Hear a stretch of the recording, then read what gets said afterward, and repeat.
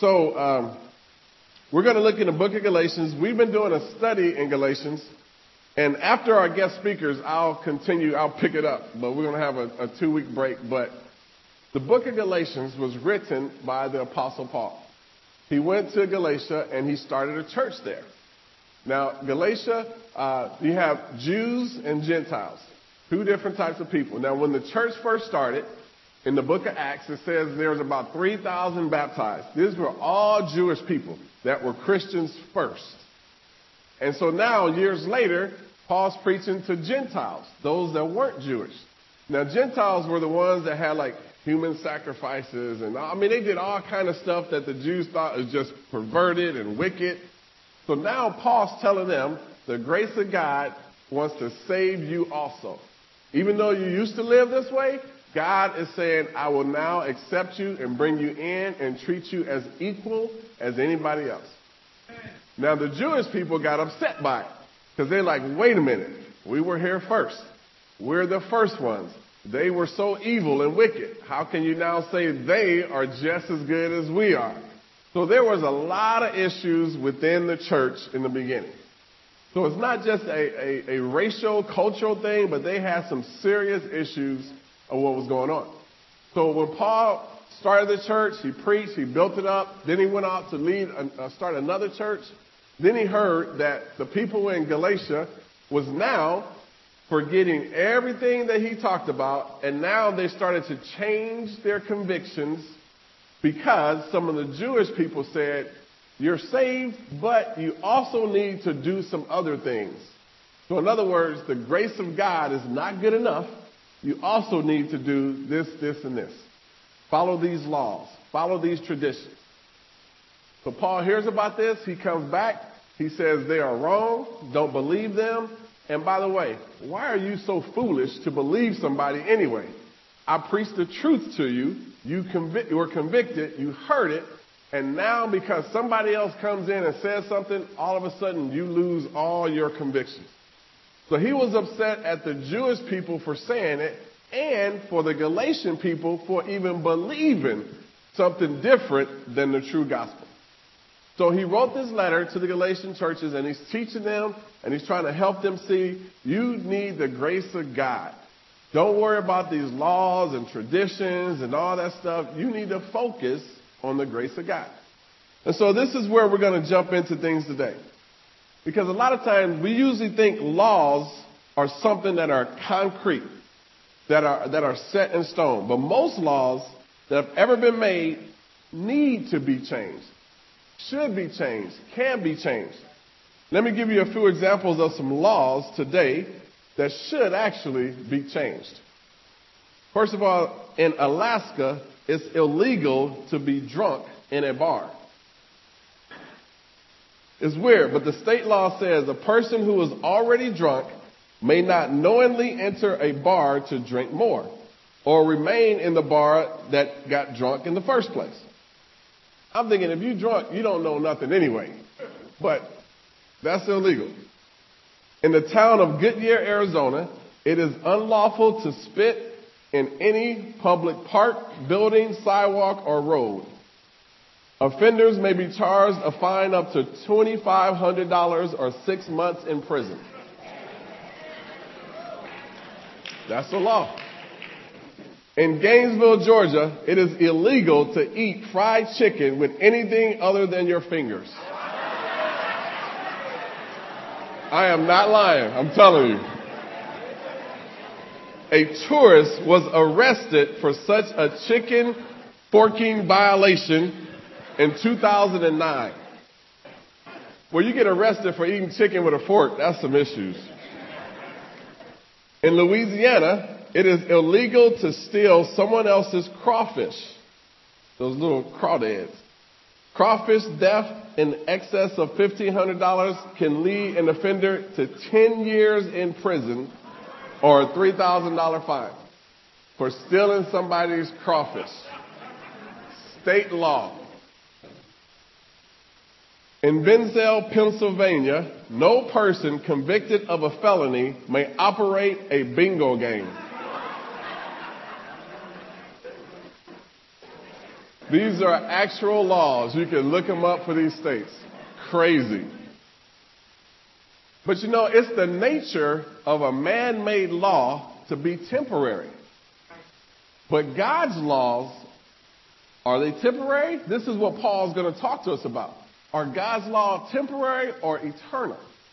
Now, God's morals are absolute. Thou shalt not murder. You just shouldn't murder. That's just it, point blank. But the answer Paul gives is going to surprise not only his peers, but surprise us in some way too. Now, let me explain.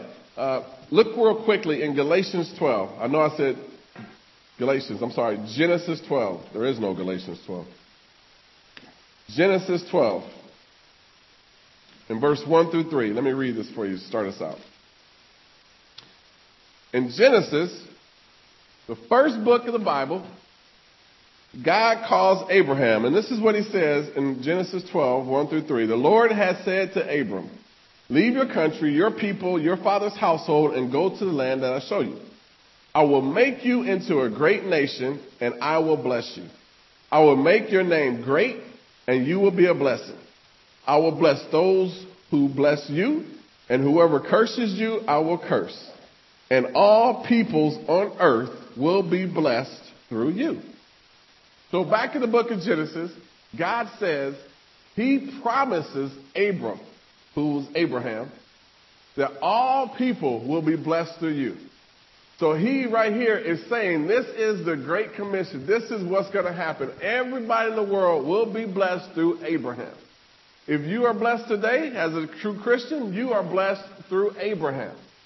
So that came first, God's promise to Abraham. Then in Exodus 12, Moses got the 10 Commandments. That came after the promise. Then Jesus came later on. His death, his burial, his resurrection, a way for us to God. All that occurred. First was the promise, then was the law, the 10 Commandments, then came Jesus. Now, go back to Galatians 3 here. You may think, well, what is this being under the law of Moses? Why is that important to me today? I mean, who really cares? It is very important, and you'll see why in a minute. But what we're going to do is see how Paul deals with this question.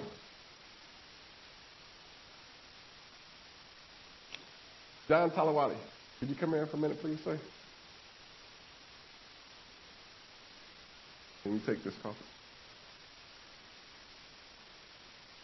I said, why you call a preacher in church? You know he preaching.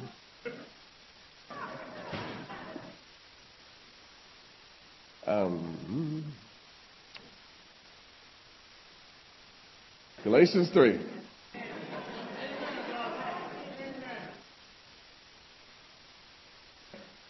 Paul makes it clear.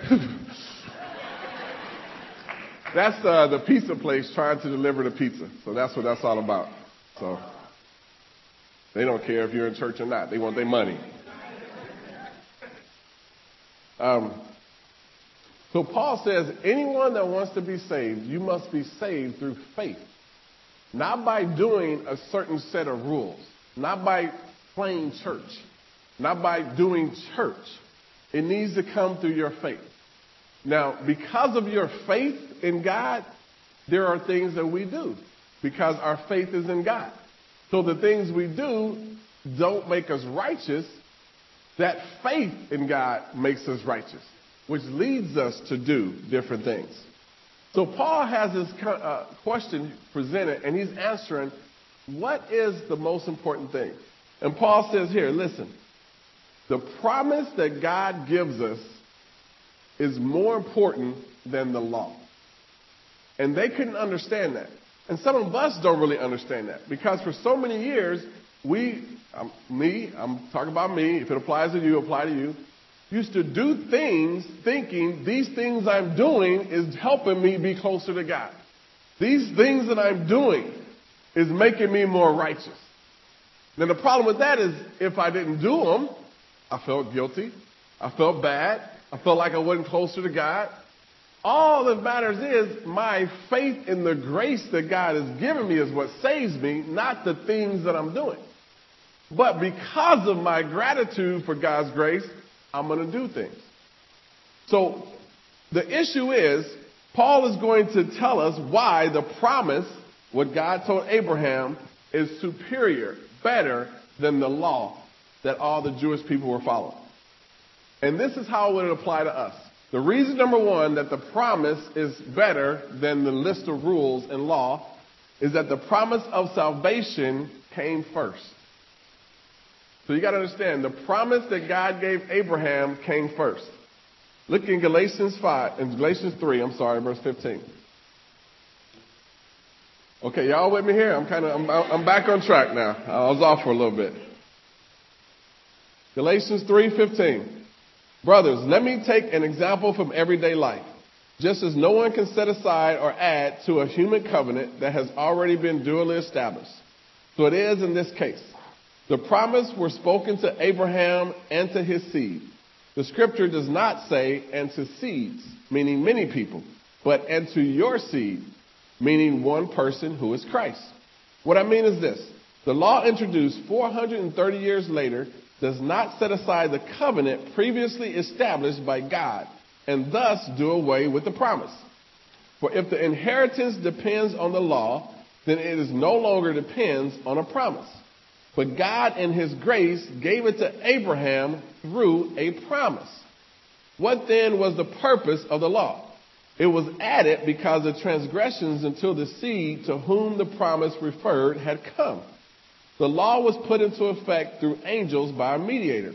A mediator, however, does not represent just one party, but God is one.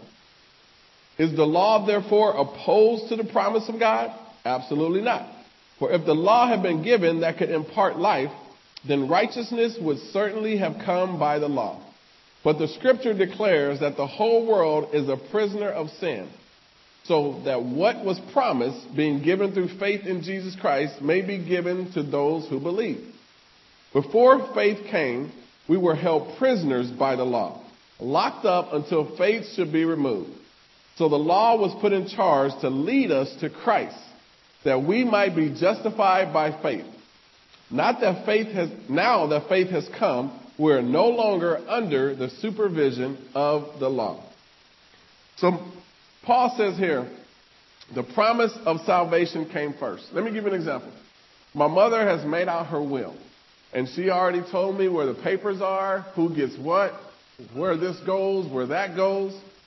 Now, can somebody else, a third party, come in and say, you know what, we need to change that will?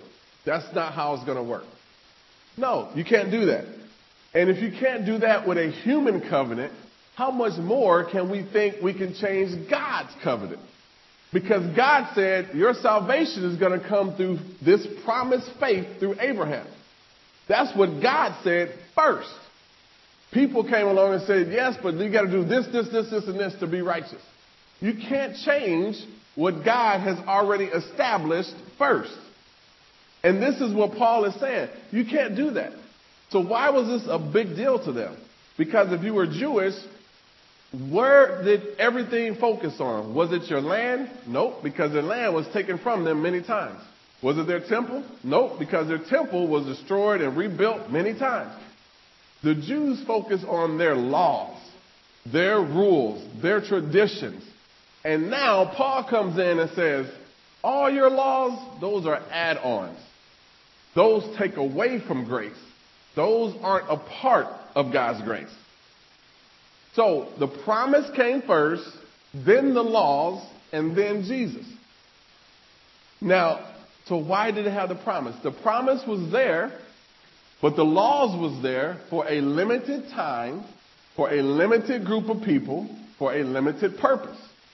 It served a purpose, but it wasn't forever. It was just for a certain point of time.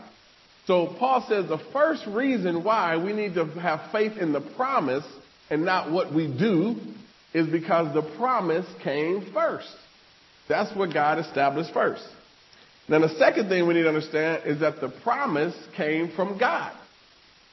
And so Paul focuses on their religious teachings to show them something. So Paul refers back to what they call a Benedict. That's a tradition that the law of Moses came through angels. Look at Acts chapter 7. I'm trying to teach us the Bible here. Now, it says, you can read all through Exodus where Moses was there with the commandments, and it never says that the law came through angels. But yet, if you look in Acts chapter 7, look in verse 30 and 31. Acts chapter 7, verse 30 and 31. After 40 years have passed, an angel appeared to Moses in the flames of a burning bush in the desert near Mount Sinai. When he saw this, he said he was amazed at the sight and went over to look more clearly. He heard the Lord's voice. What it's saying here, it says an angel appeared to Moses. Look in Hebrews chapter 2, verse 2. Hebrews chapter 2, verse 2.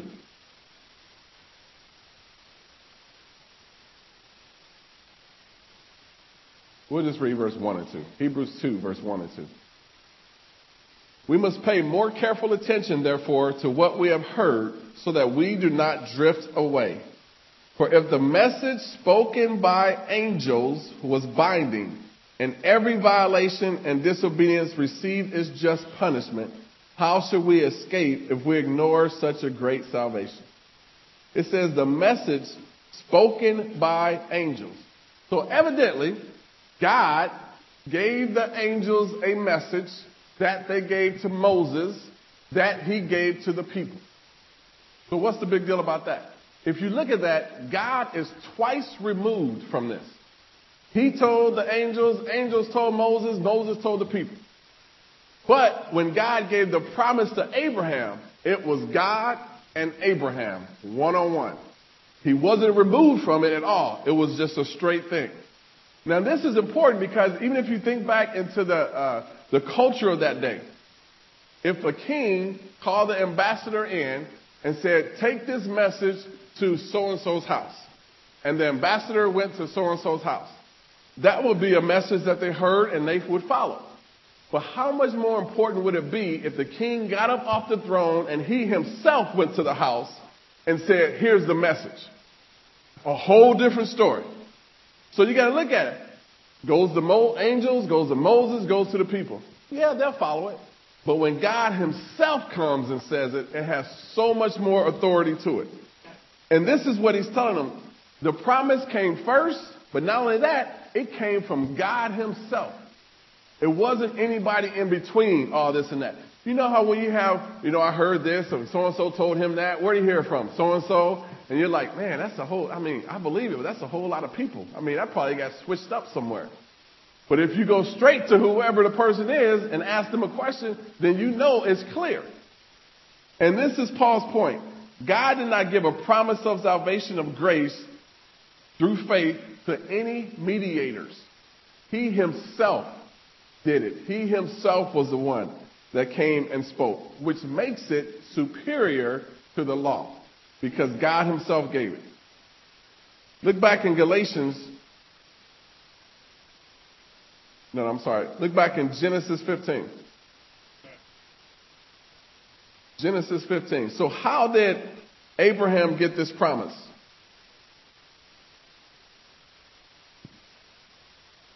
Genesis chapter 15, verse 1.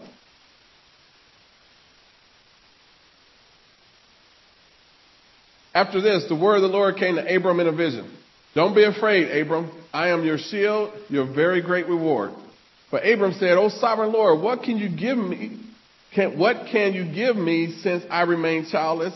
And the one who will inherit my estate is Eleazar of Damascus. And Abram said, you have given me no children, so a servant in my household will be my heir. Then the word of the Lord came to him. This man will not be your heir, but a son coming from your own body will be your heir. He took him outside and said, look up at the heavens and count the stars, if indeed you can count them. Then he said to him, so shall your offspring be. Abram believed the Lord and accredited him as righteousness. He also said to him, I am the Lord who brought you out of Ur to the Chaldeans to give you this land to take possession of. But Abram said, O Lord, how can I know that I will gain possession of it? So the Lord said to him, bring me a heifer, a goat, and a ram, each 3 years old, along with a dove and a young pigeon. Abram brought all these to him, cut them in two, and arranged the halves opposite of each other. The birds, however, he did not cut in half. Then birds of prey came down on the carcasses, but Abraham drove them away. As the sun was setting, Abraham fell into a deep sleep, and a thick, dreadful darkness came over him. Then the Lord said to him, know for certain that your descendants will be strangers in a country not their own, and they will be enslaved and mistreated 400 years. For I will punish the nations they serve as slaves, and afterwards they will come out with one great possession. You, however, will go to your fathers in peace and be buried at a good old age. In the fourth generation, your descendants will come back here, for the sin of the Amorites has not yet reached its full measure. When the sun had set, the darkness had fallen, a smoking fire pot with a blazing torch appeared and passed between the pieces. On that day, the Lord made a covenant with Abram and said, to your descendants I give this land, from the river of Egypt to the river of the Euphrates, to the land of the Kenites, Kenizzites, Kadmonites, Hittites, Perizzites, Rephaites, Amorites, Canaanites, Jebusites, Broxonites, Bileamites, and everybody else.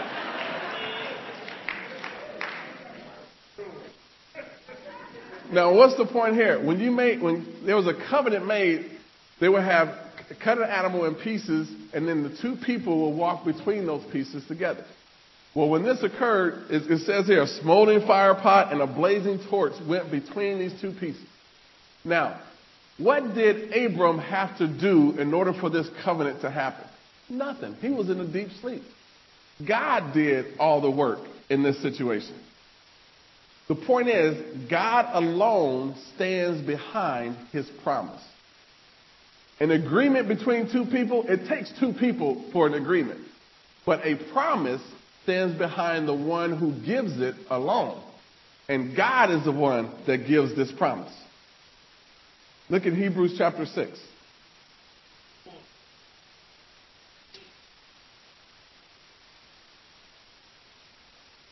Hebrews 6, verse 13 and 14.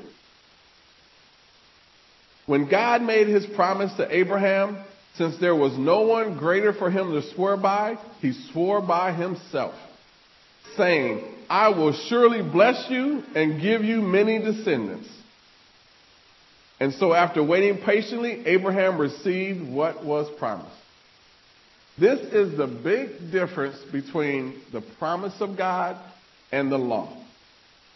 If you read the covenant made that we just talked about between God and Abraham in Genesis 15, 7 times God says, I will bless, I will this, I will that. God is saying, I will do it.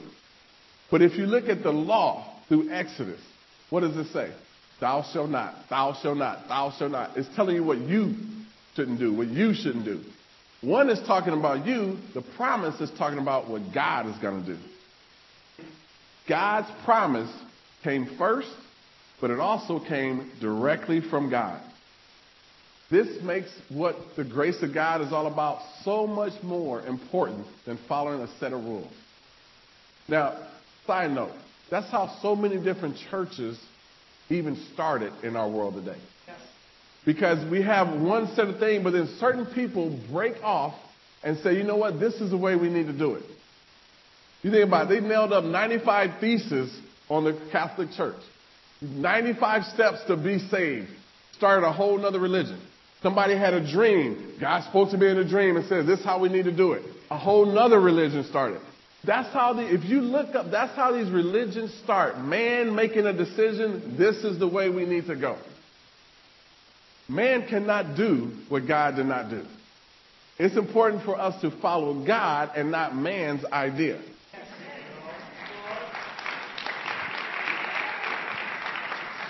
So first, the promise came first. Secondly, the promise came from God. And then thirdly, the promise came to do what the law could never do.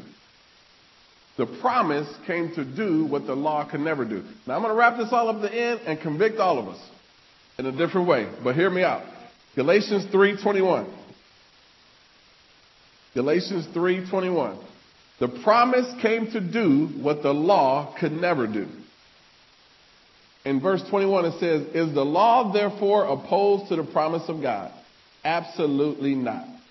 For if a law had been given that could impart life, then righteousness would certainly have come by the law. In other words, Paul says the law cannot give life.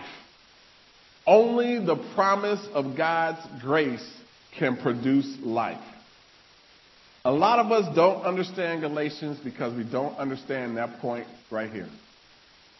Because a lot of us feel like what I do can produce a happy life in Christ.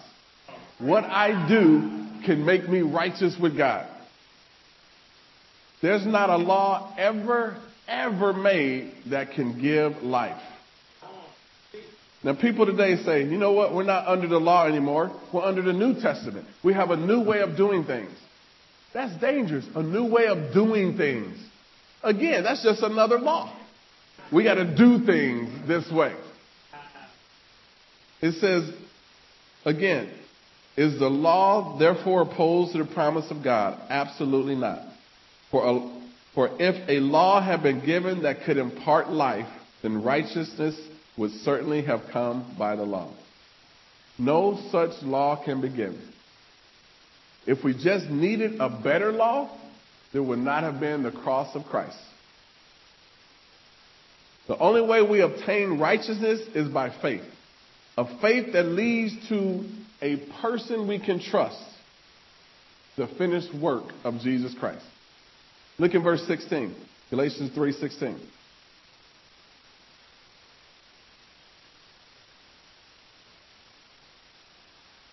The promises were spoken to Abraham and to his seed.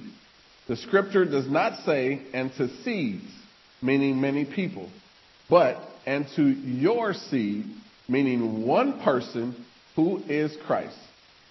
Paul says what he's really talking about is Jesus. Now, you got to remember back in Genesis 3, when the devil's talking to God, because the devil's messed up the world, and the devil's come down, he's done this, and that. And when we realize what it says here, look in verse 14, Galatians 3:14 and 15. He redeemed us in order that the blessings given to Abraham might come to the Gentiles through Jesus Christ, so that by faith we might receive the promise of the Spirit. Brothers, let me take an example from everyday life. Just as no one can set aside or add to a human covenant that has been duly established, so it is in this case. The Bible taught us from the very first pages that God's plan to give life was never to come through law, but through a seed, Jesus Christ. So back in Genesis, God is talking about Jesus setting us free later on. We, in turn, man, tries to make up laws to set us free. But laws can never impart life and freedom.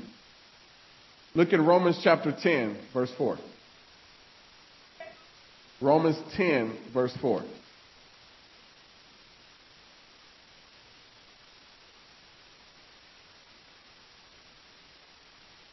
Christ is the end of the law, so that there may be righteousness for everyone who believes. The only way there can be righteousness for everyone is if we stop trying to get it through the law.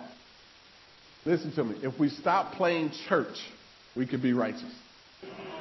Just because people come to church does not make you a Christian.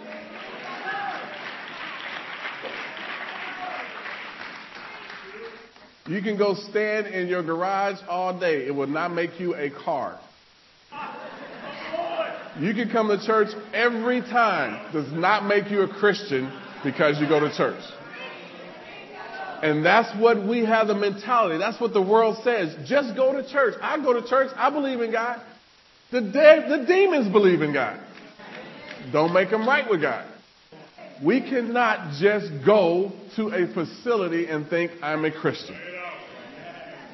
The law can never reach out and save you.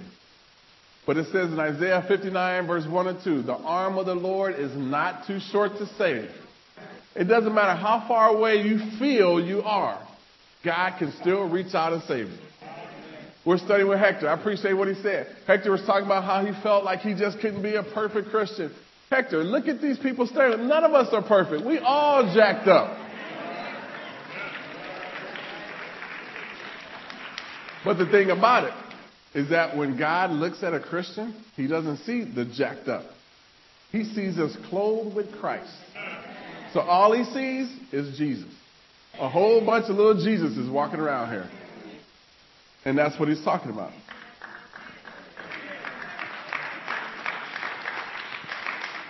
Now, let's go back to Galatians 3. Let me drive a point home here real quick. Galatians 3, verse 19. What then was the purpose of the law? It was added because of transgressions until the seed to whom the promise referred had come. The law was put into effect through angels by a mediator. A mediator, however, does not represent just one party, but God is one.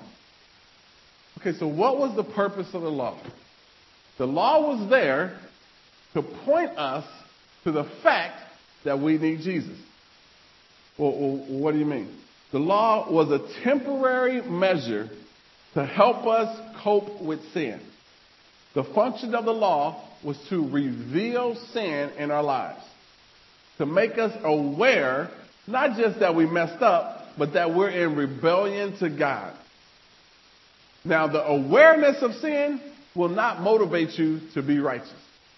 It will keep you woke,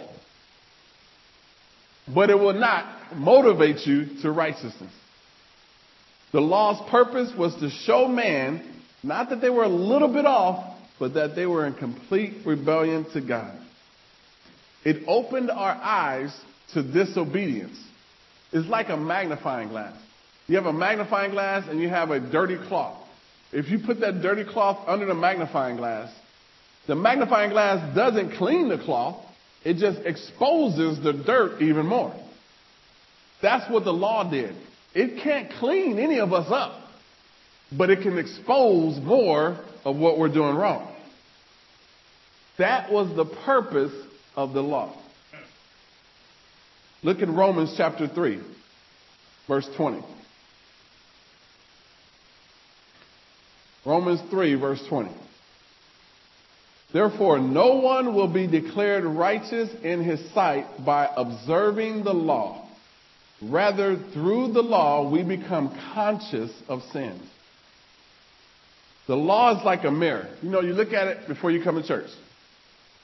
And you look at it and you say, now what am I going to do with all that? The mirror can show you where the dirt is, but it can't clean it up for you. In order to give life, the law will have to forgive the lawbreaker.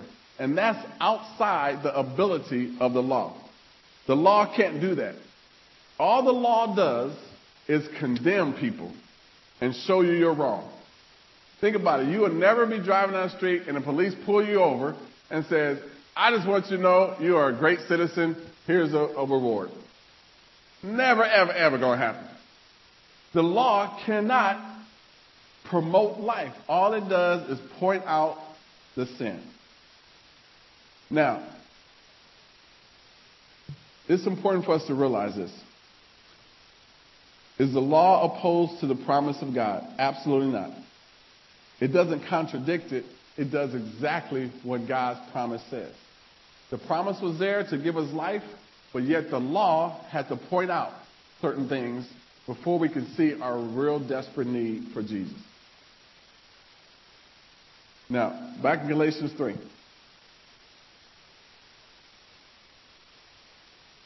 You say, why is this so important?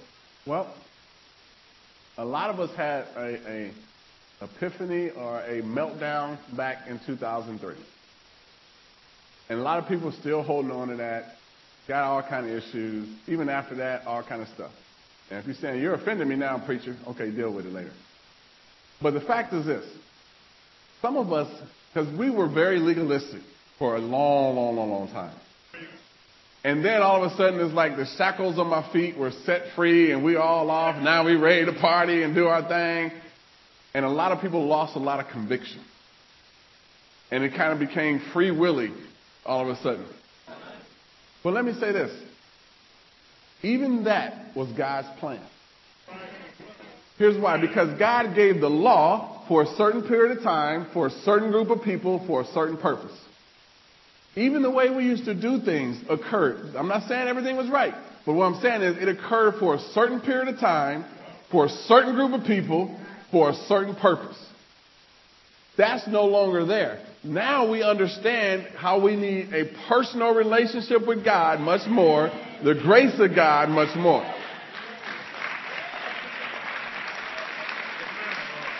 So we look and say, well, that shouldn't have happened. No. It should have happened, because if it didn't happen, we would not be where we are today to understand our relationship with God. I mean, that's just like saying the law of Moses shouldn't have happened. No. It should have happened, because they needed that to start pointing them to Jesus in the right way. And then that's why the law was there. It was there for that time, but now it's done with. It's all about us and Jesus now. So we need to understand this and let go and be true disciples, which means deny yourself.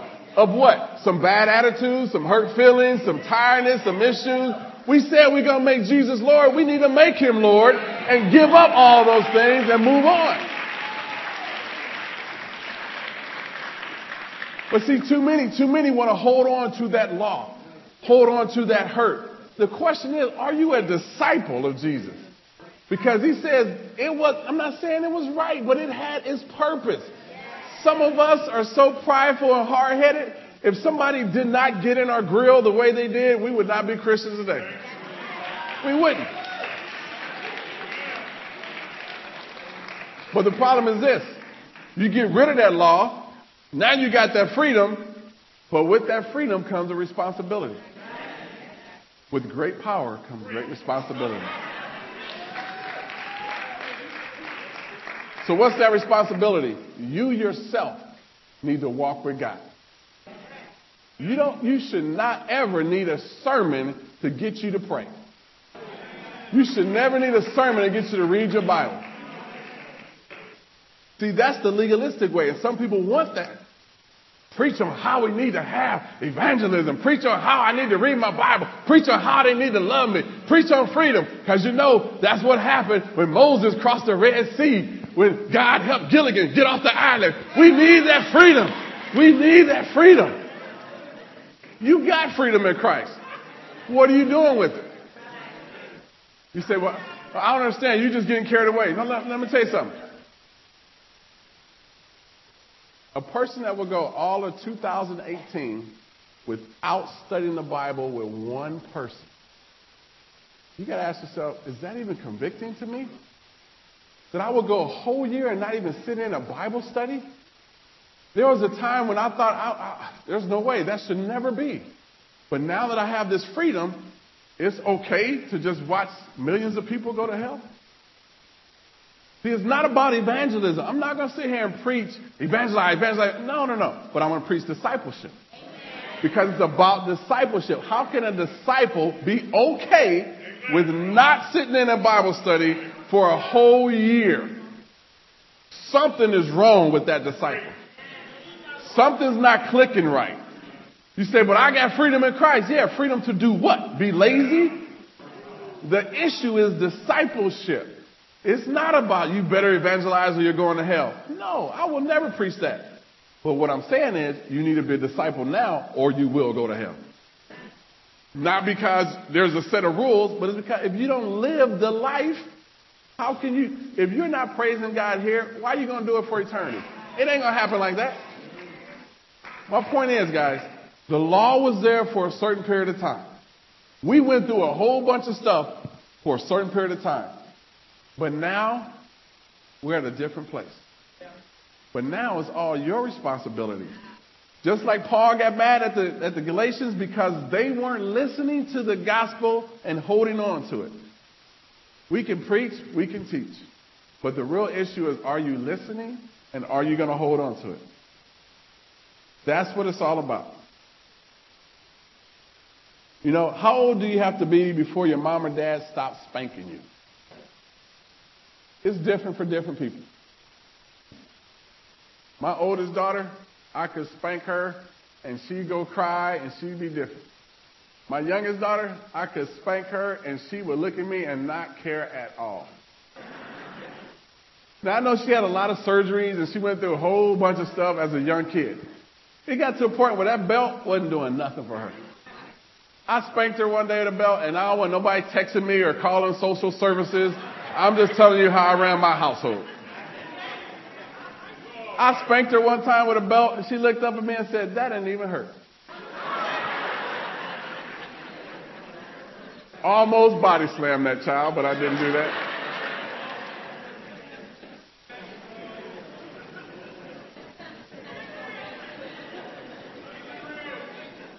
My point is this. At some point, you outgrow your parents out of fear.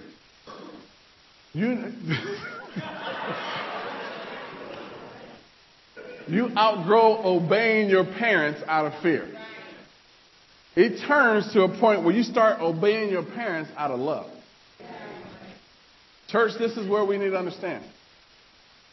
We don't need laws threatening us to be Christians.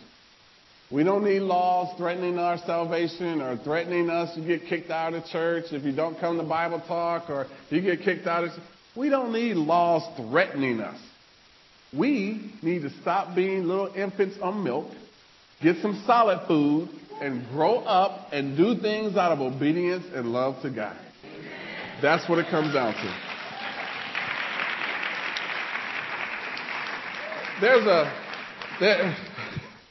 Even the little children over there. Amen. Go ahead. There's a lot more I want to say, but I'm going to hold off. We're going to continue on Wednesday in our Men and Women's Midweek. We're going to wrap up chapter 3 so we can move on because after our guest speakers, the last 2 chapters are more impacting than the first 3 because one of my favorite sermons is entitled, "Who's Your Mama?" Because the whole story in the book of Galatians comes down to 2 different mothers. The slave woman and the free woman. Whose mother is yours? And this is what it comes down to. So I'm just kind of getting you ready for continuing the book of Galatians. We're not going to stop it till we're done. But for right now, I want us to understand the promise of God came back in Genesis. And that's way more important. God promised us salvation. He didn't want us to come and play church. He wanted us to have the promised, faithful salvation through Abraham. And that would allow us to be the men and women God wants us to be. Not by laws, not by rules, but by our love and obedience to the Lord Jesus Christ. To God be the glory, amen.